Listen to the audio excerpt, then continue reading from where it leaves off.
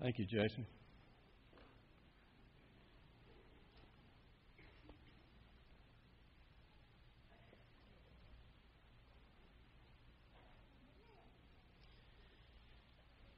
You probably came expecting Mark and a motivational Father's Day message from Mark this morning. He's not here. He's on vacation. You've got me. Happy Father's Day.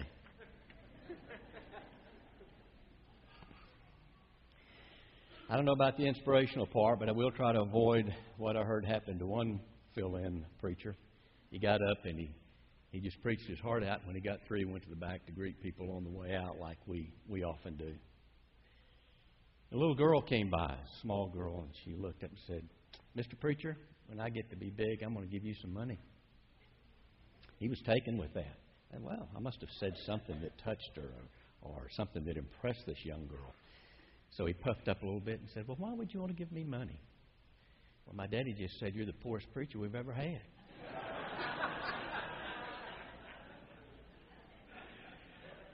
I will try to avoid that distinction this morning. When Mark asked me to fill in for him, he quickly pointed out that it would be Father's Day. Translated, you've got to do a Father's Day message. That added a little extra pressure to the thing. The reason when you stand up here and speak and somebody sits out, I've been out there enough times to know, you assume the person up here knows what he's talking about. You assume he's got some expertise on the subject. I am not an expert at parenting, I want to tell you. I've kind of fumbled through it like a lot of you have, and I've made a lot of mistakes as a parent. I'm no expert. I've got all 3 of my children over here. They're all here today, and all 6 of my grandchildren are here. So I'm in no hurry to leave. I'll be here all day. But they could tell you stories proving that I've made plenty of mistakes. I'm asking them in front of everybody today, don't do that. You weren't perfect kids, and I know stories on you, so it would do well. It would do well if we make a pact. Now, I'm proud of all 3 of them. I think they've turned out well, and that's not a reflection on my parenting skills. I think that's more of a statement of the power of prayer. Is what it is. And I think probably the most important thing any father can learn is that their most important weapon is prayer. The most important tool they have is prayer. It's something that a father should learn to do often and regularly. So I will say that with some authority. The rest of it, I'm still learning as I go along. And I think there's some lessons in this story of Jairus that maybe give us some insights in being a little better parents. I'd like to spend the next 45 minutes or so on that topic and see what we can gain. Let's begin with prayer. Father, thank you for this time that we've got this morning, and we thank you for this lesson of Jairus.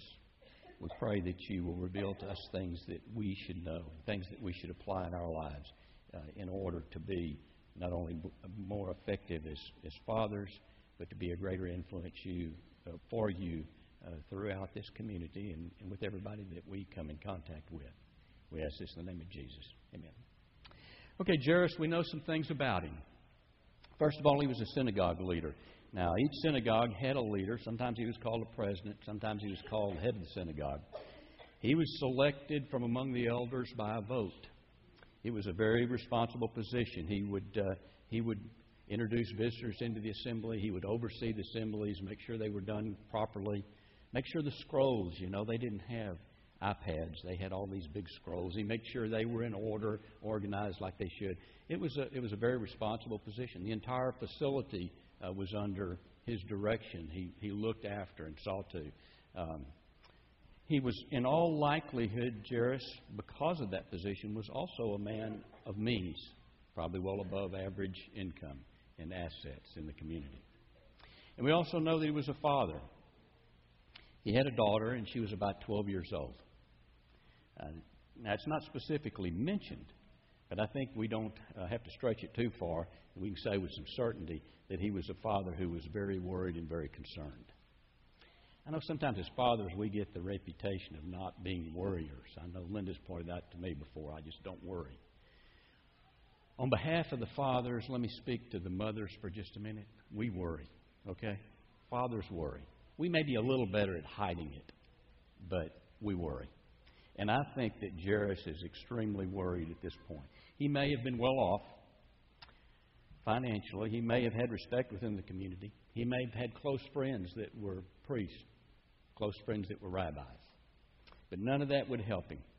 He was worried sick.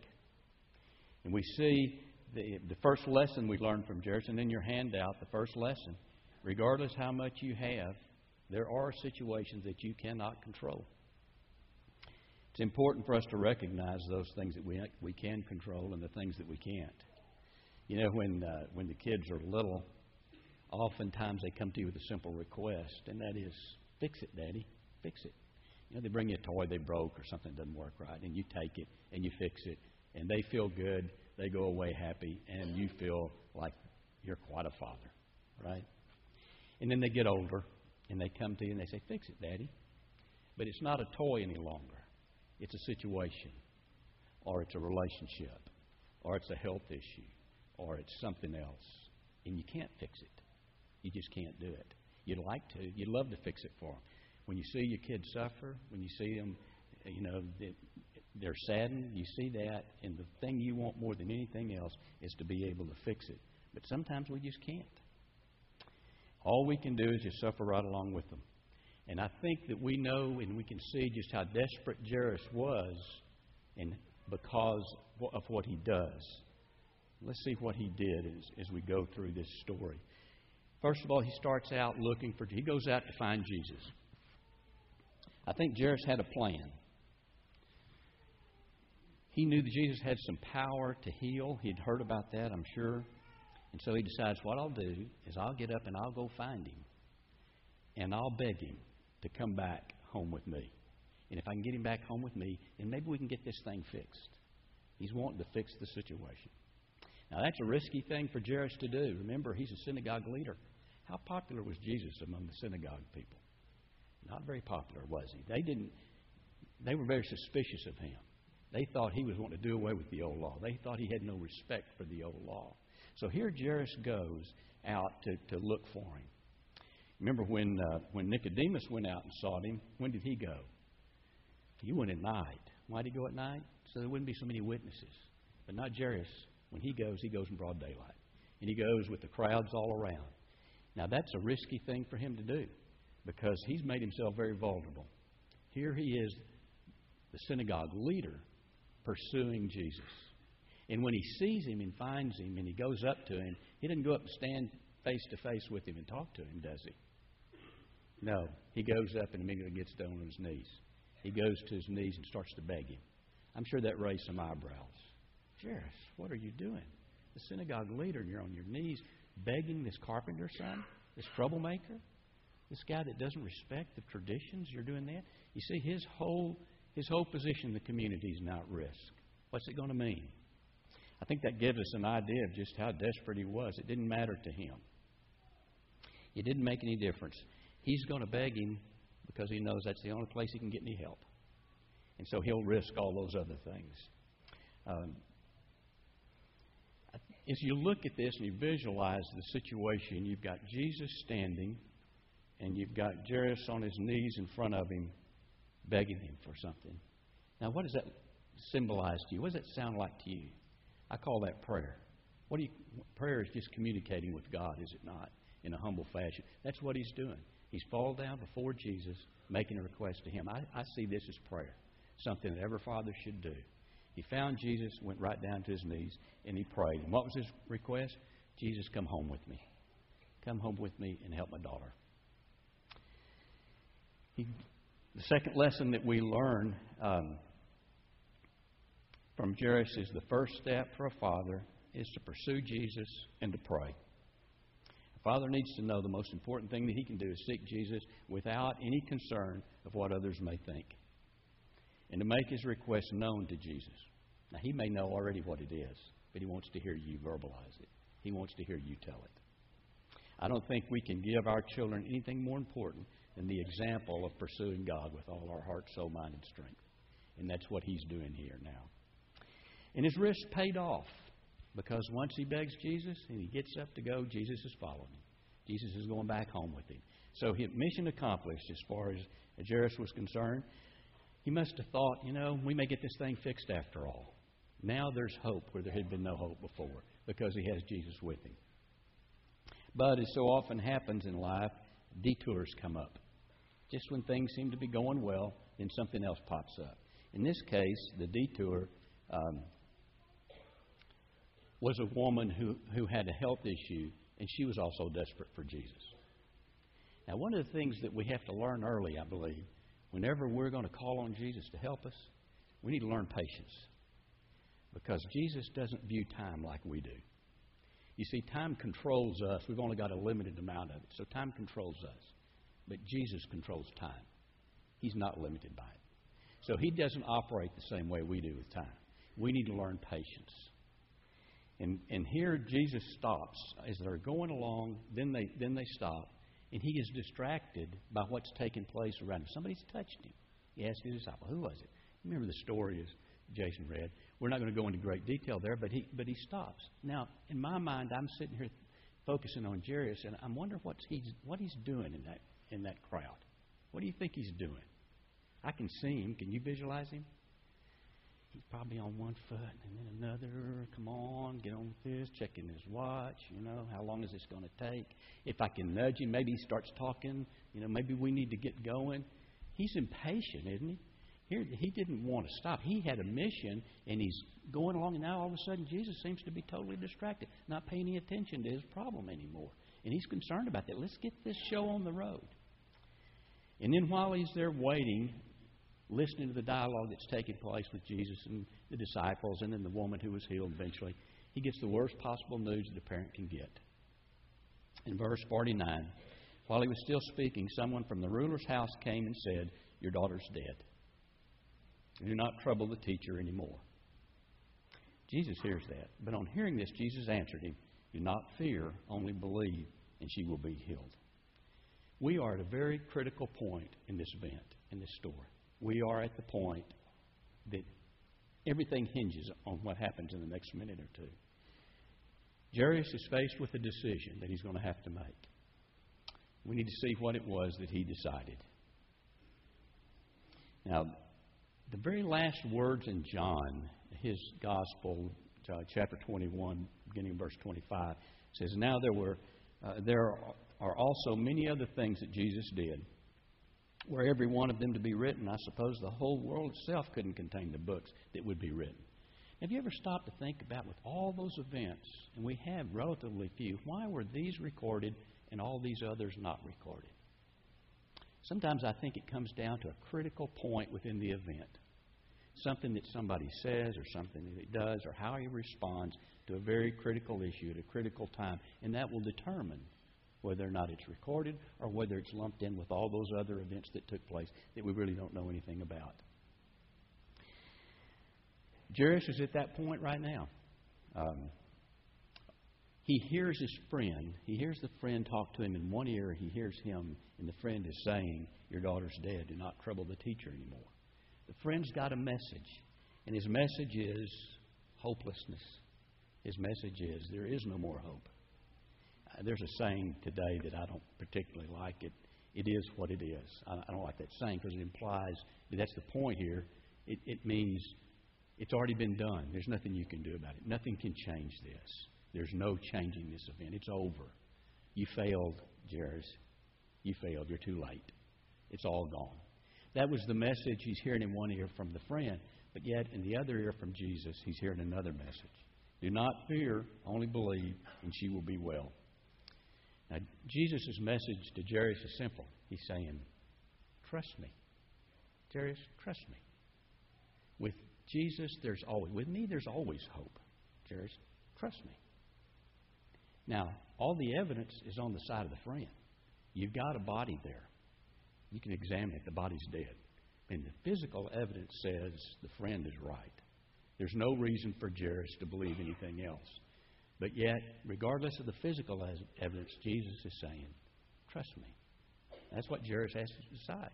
Is he going to trust the physical evidence or is he going to trust Jesus? What's he going to do? It's a difficult decision. He could very easily have just dismissed Jesus then, like the friend said. I think he could have, and if he had, it probably would have been one of these events recorded that John talked about that we didn't know anything about. He probably would have gone away playing the if-only game. You know that game? You ever play that game? I've played that game. It's miserable. For Jairus, it would go something like this. If only I had pursued Jesus yesterday and not waited so long, then there would have been time and I'd have got him there. You know, if only I'd have said this to Jesus. Maybe I didn't communicate it well. He didn't understand the urgency. If only I'd have said it this way. If only I'd have taken another way home, I could have gone the other way and he had never met that woman. Wouldn't have been sidetracked. If only. If only, if only. That's a game that we all like to play. It's a miserable game. And if you're playing it, I've just got a couple of words for you. Stop it. Just stop it. Because it's not productive. All it'll do is destroy things. It's not a game that you can get anything out of. At the heart of that game is the idea that we can control outcomes by our actions. That we control the situation. If I had done this, then this is what would have happened. Oh, really? Do you know that? Are you in control? I don't think so. At the core of it is the idea that we can control with our actions. Control is not within the power of an earthly father. Control is only within the power of a heavenly Father. That's the only place. He's the only one in control. So there's nothing can come out of that game. Just let it go. The only thing it'll do for you, it'll just pile up guilt. You'll just feel guilty. And you just keep piling on more and more guilt because it was your fault. And also, it'll distract you from those things that you do control. Things like who you pursue. In this case, it was Jesus. It'll distract you from your prayer life, which you do control. It'll distract you from who you trust, which is within your control. So refuse to play it. Refuse to play it. It's at this point that all fathers need to get to in order to be a good father. And that's our third lesson that we learn from the handout. Pursuing Jesus must be followed by trusting Him. See, it's not just enough to pursue Jesus, but you got to get to the point where you trust Him, where you can really trust Him. A lot of people will pursue and they'll pray. I've been guilty of this. Maybe you have too. Have you ever pursued Jesus and laid one of your problems out for Him in prayer and just laid it out and said, "Here it is. And here's what I need you to do, Jesus. You need to do this for me. And here's how you solve it. And this is the way I want it solved. And oh, yeah, I need it by next week, too, because I'm kind of, so I want it solved this way. Here's how you do it. Lay it all out for Him. It's all His. Give it to you. Here's how you do it, and here's when you do it. Right? Is that the way we pursue? That's the way we pursue, but that's not trust. Now, Jesus says, trust me. But when you trust me, it means that you've got to let me do it my way and on my time frame. Trust. And we know Jairus trusted by what he became, because when you trust Jesus, you become something different. Let's look at that in the last part of this story. Verse 51. Now, when he came to the house, now, this goes without saying, Jairus made the right decision. He made the right. He listened not to the evidence that was given to him. He listened to Jesus, because the story continues, and they're still together. So he made the right decision. It's always the right decision to listen to Jesus, and he does. And so the story continues on toward his house. But there's a little subtle difference, subtle but I think very important, found in verse 51. Now when he came to the house, Jesus did not let anyone go in with him except Peter, John, and James, and the child's father and mother. You know that when the story started and Jairus first left the house, he was in control, wasn't he? He had a plan. He had a mission. He knew what he was going to do. Here's what's going to happen. 1, 2, I find him. I pray to him. I beg him. I get him home with me. He had it all worked out. Jairus is kind of leading this story. But look how different things are now. When he gets back home, he's no longer leading. He's very obviously following. In fact, it says, we come back, it's all Jesus doing. By the time he gets home, Jesus is telling him exactly what's done. He's not even called by name. Notice that. He's just now the father of the child. He's no longer in control. Jesus is in absolute control now. The tables have completely turned. That's the fourth lesson that we need to learn on our handout. Trusting demands letting go and following Jesus. We at some point have to just totally let go of the situation and become a follower. And that's what he is now in the story. He's a follower. Because it's his. It's Jesus. It's not his anymore. The problem has all been given to Jesus. It's not easy to let go. We like to hang on. Fathers like to control things. And that's a lesson that we have to learn. We just have to learn to let go. And when he did let go, notice the response in verse 52, the people in the house. Now they were all wailing and mourning for her. But she said, "Stop your weeping. She's not dead, but asleep." Jesus said that. And they began making fun of him because they knew that she was dead. You know, when you trust Jesus enough to turn things over to him and follow him, there'll be scoffers. There'll be people that'll laugh. The negative messages that there is no hope and that it's too late and nothing can happen, those messages don't stop when you decide to trust Jesus. If anything, they get louder. Satan sees to that. They're going to get louder to try to distract you away from the commitment that you've made. But trust Jesus. Don't get distracted by the negative. They laughed. They thought it was funny. There'll be plenty of people in your life willing to point out to you how foolish it is to trust Jesus. There is no hope. Of all the mistakes that you made, to point those out. But trust. And what happened when he did not become distracted by that? When he continued to follow, what was the final results? He got his daughter back. Jesus gently took her by the hand and said, "Child, get up." Her spirit returned and she got up immediately. Then he told them to give her something to eat. He got his daughter back. I don't know, it didn't say. But I just kind of visualize a great party going on at Jairus' house that night. There was some real celebration going on. When we learn to trust Jesus and turn things over to him, ultimately there's a great celebration. A great celebration. Now, don't misunderstand that. Hear me what I say. I'm not saying that when you turn things over to Jesus, every situation is going to be fixed just like you want it fixed. And it's going to be fixed just in the time you want it fixed. But what I'm saying is, when we trust Jesus, ultimately there will be great celebration. Romans 8:28 says, "And we know that all things work together for good for those that love God and who are called according to his purpose." Can we trust Jesus on that? I don't always understand that verse. I can't always figure out how things happen, and I don't see possibly how that could ever be to my good, that it could be worked out. Sometimes it doesn't appear that Jesus is working on it at all. He's distracted with something else. But that's where trust comes in. That's what trust means. It means that the evidence may not suggest it, but I know it's true, and I know it'll happen. And so I trust him, and I know that in the end it will work for my good, and there will be celebration. So we see four things that a father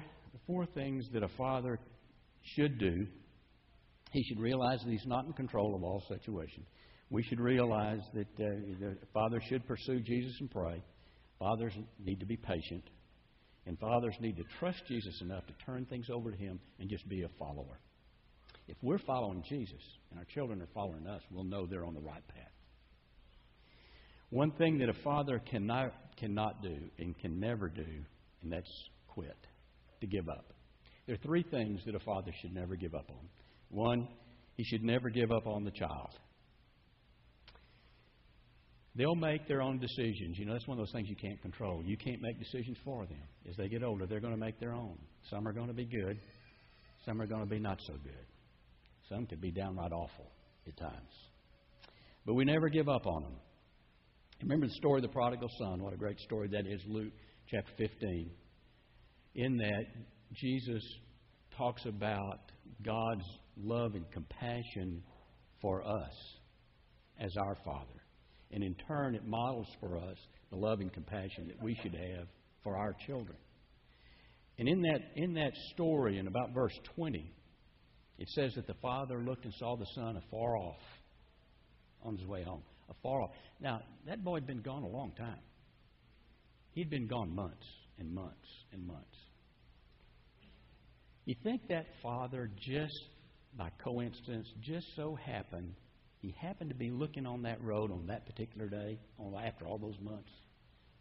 just in time to see Him way far off? Do you think? I guess maybe, but I doubt it. You know what? I think that Father looked at that road every day. I think He looked at it several times a day. I think every time He went by that window, every time He went by that door and saw that road, He looked way off. Maybe He's coming. I think He visualized the day when He would come home.